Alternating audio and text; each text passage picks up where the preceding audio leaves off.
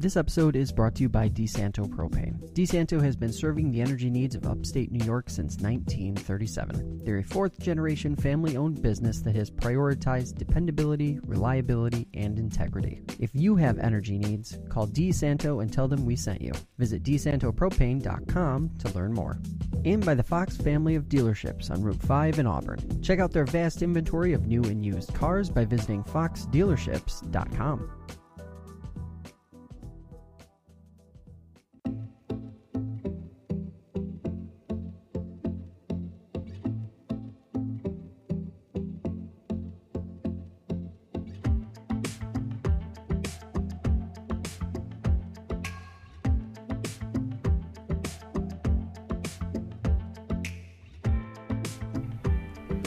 Good afternoon or good evening, whatever it is, wherever you are listening. This is episode 217 of the Inside the FLX podcast. I'm Josh Drisso, and today we are sitting down with Scott Comegys. He is a Democrat running for New York State Assembly in the 130th District. Scott, welcome to the program. Thanks for being here. Thank you for having me. So you ran in 2018. This is not your first foray into the political arena. What for you, and I want to get a little bit into your background too, of course, but what for you makes this time around different? What experiences did you sort of pull from that first time around that are making this process a little bit easier for you? Well, the first time around was really my first time running ever for any kind of public office. And so that was kind of jumping into the deep end, feet first. Learned a lot during that campaign. But the same motivations for running remain the same. Nothing really changed as far as that went. My main motivations for running have been initially for my kids. All right, because in 2016, what I realized, my eldest turned 18 years old, and I had not done enough to make the world or help the world a better place for them, make it easier for them, because they're going to have their own challenges, right? They shouldn't have to deal with the same challenges that I'm dealing with. And the polarization that we experienced in 2016 was incredible. We had just everybody fighting it at all means, and that polarization is kind of dangerous. It prevents us from making any progress one way or the other, right? So if we can't get anything done, then my kids have to work harder in their future lives. And the polarization is also dangerous. You got a lot of hate going on there. So I was kind of scared for their well-being in that sense too. So that led me into, okay, what can I do? And I said, okay, I'll stand up and I will run for office. Went for the state office for the assembly in 2018. Was planning on running against Bob Oakes, but he had bowed out, and so we had a good race against Brian Manktelow. I did learn quite a lot in there. Really getting to know a lot of the people in across the district. I've known people in where I live in basically Western Wayne County. Got to know a lot more in Eastern Wayne County and through Cayuga and up in Oswego, and kind of pulling that out. And a lot of people heard the message there that it wasn't necessarily about the specifics, but also exactly how you want to represent, how you want to serve. And I think that resonated with them enough to give me enough of a push to say, yeah, I should do it again, because I think I can reach more people and they'll really understand exactly what I'm trying to do for them. When you look at, obviously, the decision process that went into running this time, what was sort of the timeline like? I'm always curious. What kind of, was this something that never really left the back of your mind, or was it something that, this last year comes around and you start to think to yourself, maybe I need to do this again? Actually, it stayed at the forefront. So at the last election, obviously I didn't win, but we made enough traction there that I said, okay, we made movement here. We made really positive movement. We're not going to let that up. We're going to keep that momentum going and go through the next year. And we had a lot more volunteers for races across Wayne County specifically. Just a lot more engagement publicly. More people joining the discourse, and using that energy and kind of fueling that energy. Said, okay, this is what we're going to bring into 2020, because I knew I was going to run again. At the end of the 2018 run, yeah, I didn't win, but there was enough there to propel me forward. Saying, we're going to do this. We're going to do it again, and we're going to do it until we win. Does the discourse feel, in your experience, substantive, or does it feel like it's a little bit sort of broad strokes and less about sort of the nuance of some of the issues that, if you're elected to the assembly, you have to deal with? When I'm talking with a lot of people, we really try to get into the substance of it, all right? Because there's a lot of surface areas that people are going, you hear one particular reform they want to do. Bail reform is a good example. Mm-hmm. And that drives people over the edge, and they concentrate on what they see on the headlines. But when you actually speak to people and get into the real substance of why that bail reform was good and what would be better served to not necessarily change the bail reform, but what else needed to happen to make it work so that we were all protected and safe, while at the same time safeguarding those rights of people that shouldn't be in jail just because they're poor, right? Right, yeah. And people do want to get into that substance. Not in large crowds. Large crowds always like the headline and they always like the slogans. But what we're doing with this campaign is trying to have more one-on-one conversations or smaller conversations and really get people to know and engage with what all of these issues are going to be. So whether we're talking about healthcare or education, whether we're talking about the Green New Deal aspect and how that could build our economy. Mm-hmm. Really getting into the details and substance of that. You can do that in small groups, but nobody wants to do that in large crowds. Yep. Right. But I also have a lot more smaller groups wanting to engage. Mm-hmm. And I think that's a better way of going about it. Interesting. It's not an approach that we hear about very often, especially in the news business. What have been some of the challenges there, I guess, would be my logical question.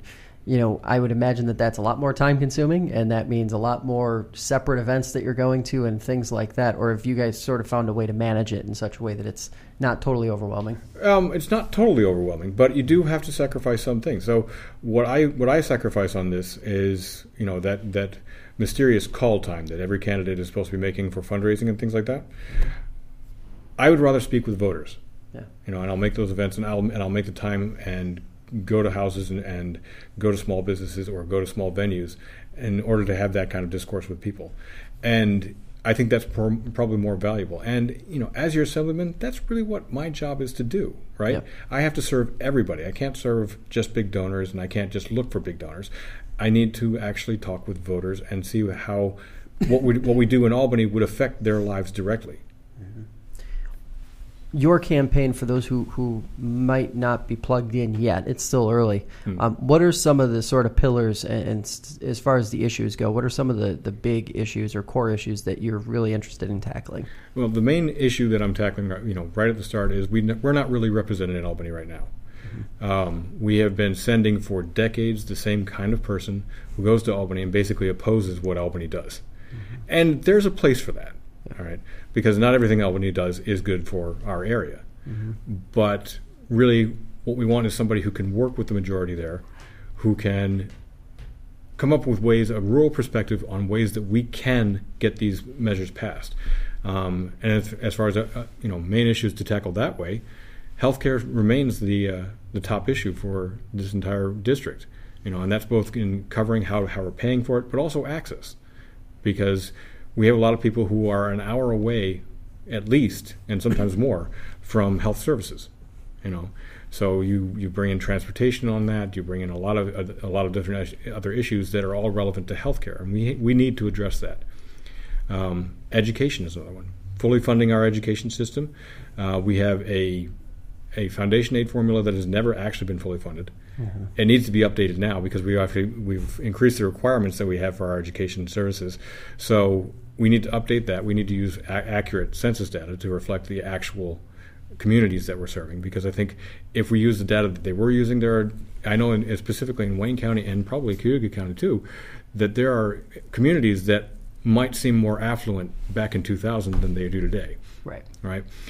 So we need information that will reflect their needs as well. But I would really like to see that formula fully funded, mm-hmm. and see if it really does achieve what it was meant to do. We've never seen that. I have a little bit of skepticism about that, because I think that we need to revisit how we fund education completely. I would like to go away from property taxes on that if we can, and it's something that I haven't completely delved into, but I want to do some research on this, because if we can go away from property taxes and fund it through a different stream, and yet retain local control of how the money is spent for each district, then I think we'll have a better way of addressing our education needs. And the last thing that we really want to talk about is it gets put down into infrastructure, but it really is economic development around renewable energies and sustainable efforts. But it really boils down to how are we improving our infrastructure.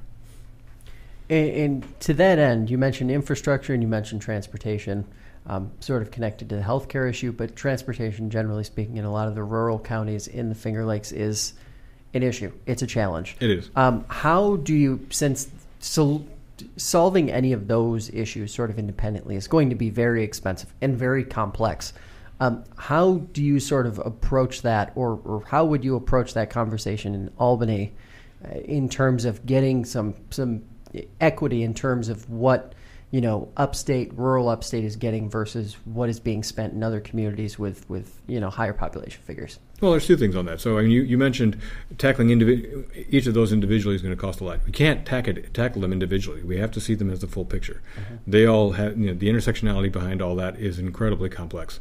So you're not going to touch one without touching another. But as to approaching Albany and saying, okay, we need more resources here in Finger Lakes and Central New York, remind them of the contributions that we make. We are where the power is generated for most of the state. We've got a couple of nuclear power plants that help with that, but we can also be where the renewable energy power is generated for the most part. We are providing the food that we eat. We are providing a lot of the tourism that New York State really is dependent on. It is depending on all of the ecotourism that we have. So we've got the canal path that people bike up and down. We've got lots of camping resorts. We've got the Adirondacks and the Finger Lakes as just hiking spots. Lots of things like that we really should be concentrating on that. We provide, through agriculture, a $5 billion industry that contributes to the state's economy. You can't ignore that. Yeah. So these are the contributions that rural central New York gives.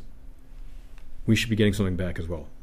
Another one of the infrastructure items that has been getting a lot of traction lately, curious how prominently in the 130th, as far as you have seen, broadband access or access to broadband, good broadband, not just any old broadband. Right. In terms of infrastructure and priority, has that been something that's sort of popped up on your radar when you've been talking to folks? Absolutely. And when you have our business atmosphere is changing and everything is going, being centered more and more online, that you have to have that access. It's a utility that businesses need, yeah. Right? And where I live right now, I was lucky that on the road that I live, I got good broadband. One road over from me does not have it. Yeah. And that's still closer to to the western side of Wayne County where it's more developed. Yeah. And the eastern portions of Wayne County certainly don't have it. There's portions of Cayuga that don't have access to broadband, and that's abominable because this is something that we are saying that this is necessary to go on and plan your future as far as business is concerned, or education. It really touches on a lot of lives. So it is a top priority as far as infrastructure goes. And it's interesting because there's already been some spending from the state in terms of trying to correct this. Is this something where you think, maybe part of the problem is sort of the inefficiencies in how Albany and the government goes about sort of distributing the dollars rather than just the raw spending itself? Everybody has their own pet projects. Yeah. And one of the things that we have to do in Albany, and I would think in legislatures across the country, but specifically what we can control in Albany, is we have to come up with a cognizant set of goals. This is what we want to accomplish, so we actually can, and get everybody on board on that, and get everybody to understand that this is important for all of our districts. That this kind of connectivity builds a state community that is going to lift us all up. Mm-hmm. That we have to get past the petty politics. And I think there are a lot more people trying to get into office right now that genuinely want to serve all of the people. I'm not going in there to serve just Democrats in my district. I'm going there to serve everybody in my district. And also everybody in the state when it comes down to it. I can't just think about just this district. You have to see how everything connects there. To that end, I want to build bridges with people downstate and say, okay, how are we affecting each other? Mm-hmm. And not make it a pet project for anybody necessarily, but see what the bigger picture is, because that's what the state level is, and then work with our municipalities, make sure we have a good partnership with them to make sure that all of this is occurring, so that we can get more efficient. And we can. We just have to get past certain personalities. When you mention the healthcare issue, especially in terms of access in some of these rural communities, it seems to be, as we talk to more and more folks who work in healthcare, a jobs issue more than it is anything else. It seems to be that there just aren't enough healthcare professionals in a lot of these communities, especially recruiting to rural communities. How does that sort of play into how you would like to approach this problem and maybe find a solution so that there are more professionals in the environment that are coming to the Finger Lakes and coming to some of these more rural communities? So, it's, if you look at it in a different way, because I think a lot of healthcare professionals look at it as in they have to build a market, and they have to show profit for it. If we took that profit motive out of it, if we went to a single payer kind of healthcare system, then you are showing that you're going to build the community from the state side, saying that we're going to get the professionals there. We have lots of schools within New York State that are training a lot of healthcare professionals. I mean, you've got U of R, you've got Syracuse, both big medical schools there, and you've got much more around the state, Buffalo, and we can attract people saying, we have a guaranteed job for you, and you don't have to measure up to an insurance company's standards for profit. Okay, that your job, ideally, if you're going into the medical profession to begin with, is to serve people and to help them get better health care and treat them.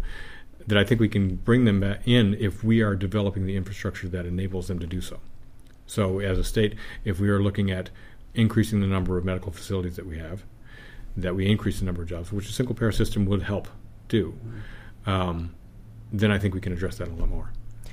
When you look at particularly college students, post-grad students, that sort of, we'll say the 25 to 35 range, that seems to be the population that gets the most focus when we're talking about the population loss in New York State, particularly upstate New York. What do you think the state sort of has to do in order to retain some of those people, depending on how the census count coming up now turns out? Is there anything Albany can do, or is that not an Albany problem, and should it be sort of directed somewhere else? No, it's definitely an Albany. It's a statewide problem. You have to give them incentive for staying to begin with. All right, we give them education. We don't give them homes necessarily that they can afford right now. So, what are the actual solutions we're looking at? You spend some money in actual economic development. Making sure that you are actually getting job creators versus people who will give you some far-fetched plan that says, okay, we're going to get lots of money because we're bringing sewage in from New York City into Wayne County. Okay. We're almost there. Don't worry. We're going to get to that. I know. But, you come up with a plan that says, okay, we're definitely going to get a lot of money this way, but you haven't demonstrated what the jobs are going to be that are attached to that, and would anybody want those jobs? Right. As opposed to we have encouraged a lot of people to go for tech. All right, tech jobs are huge in the United States. That's the big moneymaker, and everybody goes for that. You have engineers going for that. You have all kinds of stuff like that. You have tech schools in New York State. But we never really supported the tech industry in New York State. Okay, so if we were willing to help develop some of these companies around, like Syracuse is a good hub for tech, Rochester is a good hub for tech, that would also retain people in that age group, a younger crowd. And in the rural communities, looking at agritech, biotech, and encouraging that as well. There's other kinds of agricultural products that we can look at aside from corn and soy that don't take enormous acres of land, but that can enable a small farmer to actually develop and thrive that way. Is it a stretch to argue, and this is just sort of my personal curiosity, is it a stretch to argue that infrastructure is part of the retention problem that upstate New York is seeing, especially as it pertains to that entrepreneurial group, the people who are sort of trying to blaze their own path as opposed to go to work for a corporation, when you have lacking infrastructure in some of these more rural communities? Is it difficult to get that retention going on in those places because of that? Yeah, that's not a stretch argument at all. If you go into a community and let's say you go into any rural village, okay, and I can count right at the start on the main street about 10 empty storefronts. Nobody wants to go there and start a business because they can see businesses don't thrive there. Yeah. And they look around and it's like, okay, the roads are in terrible shape. They don't have broadband. They don't know what the storm sewers are like. Yeah. Well, all you're seeing is basically a ghost town. Mm-hmm. Nobody wants to stay there. Nobody wants to live in a ghost town. But if you did spend some money on the infrastructure, if you did get the roads there, if you got a actual good public transportation, a statewide public transportation, if you had rail again that was actually connecting our communities, that might help some of these rural communities, because the rural communities provide some of the best living space and some of the best education space in the state.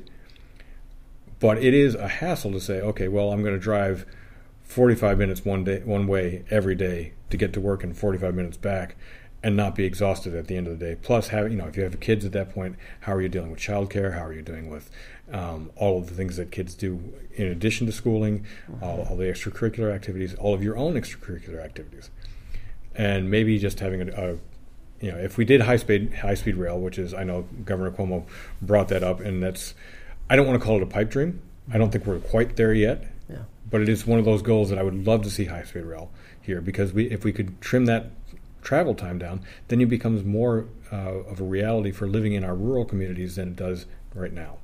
Okay, so there's a lot of infrastructure projects that we really should be looking at, and everybody's going to look at, well, okay, the cost of infrastructure projects, that's an enormous amount of money, and it is. Yeah.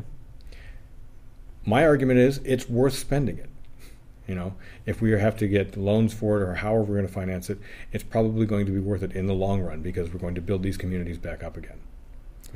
Do you see it as being short-sighted to sort of tamp down or push back against some of these bigger price project or higher price projects, especially in the infrastructure space, given that they seem like they're pretty crucial in terms of just allowing some of these more rural communities to continue existing? You look at some of these communities, and I don't want to pick on a Clyde or something like that, but you go through a community like that and you wonder, what is this place going to be like in 15 or 20 years if something doesn't change, if there isn't some sort of spending from Albany to help and sort of ensure that these communities can continue thriving or continue existing even? Mm-hmm.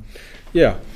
Well, that really is it. I mean, you go through a place like Clyde, and Clyde, you can see the potential there. You can see what it was. Right. And it doesn't seem, you come up with it's kind of simplistic, if they would just fix their roads, or if they would just do X project. But then you actually look at the cost of what those projects are in today's dollars. What kind of support are they really getting? And when we go to Albany and say, look, we have communities that need our help, communities that could thrive, communities that could grow again if you would just help us a little bit.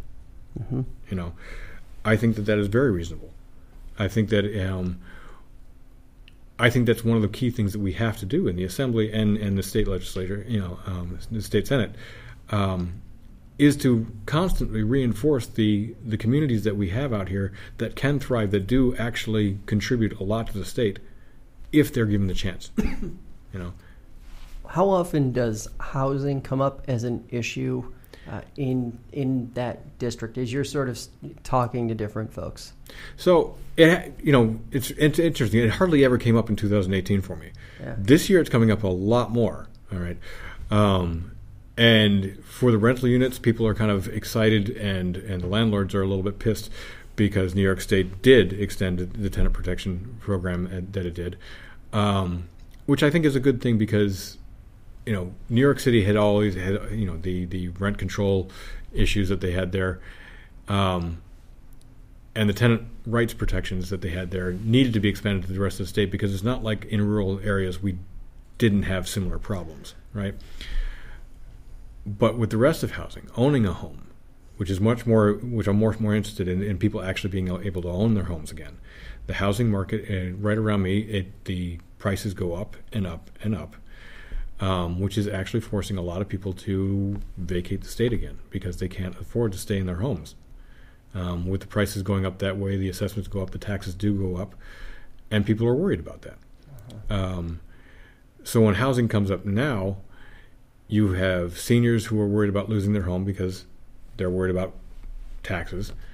You have younger people who say, I can't afford a home because the job that I've got doesn't pay enough to warrant the mortgage on it. And what can we do about that?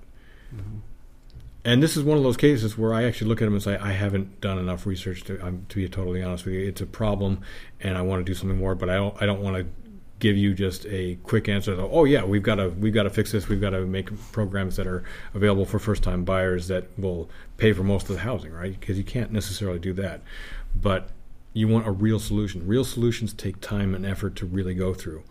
And I hate to say it to people, but okay, work with me on it, and let's come up with a real solution. And in rural communities, again, you might come up with what are, people have described as dilapidated housing. All right. And there was one house in my hometown in Palmyra. Guy bought the house, and he probably bought it for $30,000, right? It's a large house. It's in terrible disrepair. He's going to spend a lot of money over his lifetime to get that home to a real living home. Right. I want him to achieve that goal. I want him to have that home, and hopefully he has that home to pass on to his kids if he wants to, right? So maybe we come up with programs where, okay, you want to fix up a dilapidated house. We want you to fix up that dilapidated house because it works in both of our interests. You get a home, and eventually the property value will increase, the tax base will increase. You'll contribute more to your community. You'll be more of a part of the community. If the state can help you do that, then that's a good thing, right? And that will also help state retention, won't it? Does the age, and of course I'm not pressing you because I know, like you said, you're still in the research phase of this, but does the age of the housing stock come up as kind of maybe a point of stress in the system, whereas I use Seneca County as an example. There hasn't really been a new housing development in probably 20, 25-ish years. That's pretty common in a lot of rural communities in upstate New York. Is that a point of stress, or you think that's maybe part of the issue at least? I'm not sure, because when you get the newer housing developments, they tend to be higher priced houses to begin with. Yeah. And for a younger age, unless you have really hit a good job, that enables you to buy a house, $300,000 more, which a lot of the new houses do. They get built, and that's their price tag. I think that a lot of younger folks, especially in rural areas, are looking at those older housing stock and saying, okay, what can I do with that to make it good? Several friends of mine have done that, and a lot of the houses, again, throughout Wayne County at least that I've seen, they buy the house, they might gut the entire inside, as much as possible and recondition it, but that was a better investment for them than, say, a new house. Let's talk about the proposal by Tully Environmental to bring New York City sewer sludge, yes, I said sewer sludge, to Butler, Wayne County. An interesting proposal for a lot of different reasons, but first I just want to get sort of your broad thoughts on that proposal and how it sort of has blossomed over the last few weeks. Sure. Well, the knee-jerk reaction is, oh my God, no, right? Because you're bringing sewer sludge up into a rural area. But I don't necessarily like to look at it as just from the knee-jerk reaction. Okay, let's look at the actual proposal. What are they saying? What are the possible benefits? And so everybody's always going to point to the economic benefits of that. There's possible money coming in from a new revenue stream that can help the community and build the community up, right? But then the whole list of questions comes up. Okay, what exactly is the content in the sewer sludge that you're proposing to make into compost fertilizer, I'm assuming for agricultural purposes? And how are you separating out any of the toxic elements that might be in there? What's the time frame for the composting? When's it actually going to turn you a profit? Aside from just trucking it out from New York City because they don't want it anymore. What is the damage to the roads done by all the trucks coming in with sewer sludge? What are the other environmental factors that are going into there? Is it going to seep into the groundwater supply? You're planning on putting it next to a dairy farm. How is that going to affect the dairy operations? Is that going to affect the groundwater that they depend on? What are the health concerns about that? Is it going to drive up healthcare costs because you've got this potentially toxic sewage in the area and affecting there? Is it going to drive property values down? And I can guarantee you it probably will. As you look into research on this, smells like this do drive property values down. I think there are probably too many negatives that outweigh any potential economic benefit, unless that economic benefit is you're talking billions of dollars, and I can hardly think that it's going to be billions of dollars of sewer sludge that you're going to make into fertilizer. And also, why does our economic development plan have to be centered around making us the trash bin of New York State? All of the Finger Lakes, we've got, off the top of my head, 2 extraordinarily large dumps right now. The landfills in Seneca Falls and in Macedon and Fairport, and those are just building up bigger and bigger, and they are already driving people away. Do we need to make another area and say, okay, never mind just the trash and garbage, we're going to take raw sewage and put it there? I think we can have more productive means of making an economic development plan that doesn't involve us being the trash bin of New York State. And as we sort of wrap up here, obviously I'm sure you're busy going through petitioning and all that kind of stuff right now. Where can folks learn more about your campaign? Where can they touch base with you or even reach out if they have a question? Oh, there's a couple of different ways. Obviously, you can go to the website, which is electscottcomegys.com. You can interact with us on Facebook at Scott Comegys for New York. If you search that in Facebook, on Twitter it's at Scott Comegys, and I try to be very responsive to all those. So if people want to start a conversation, I'm looking for that conversation. All right, Scott, appreciate the time. Thanks for coming up. Thanks, Josh.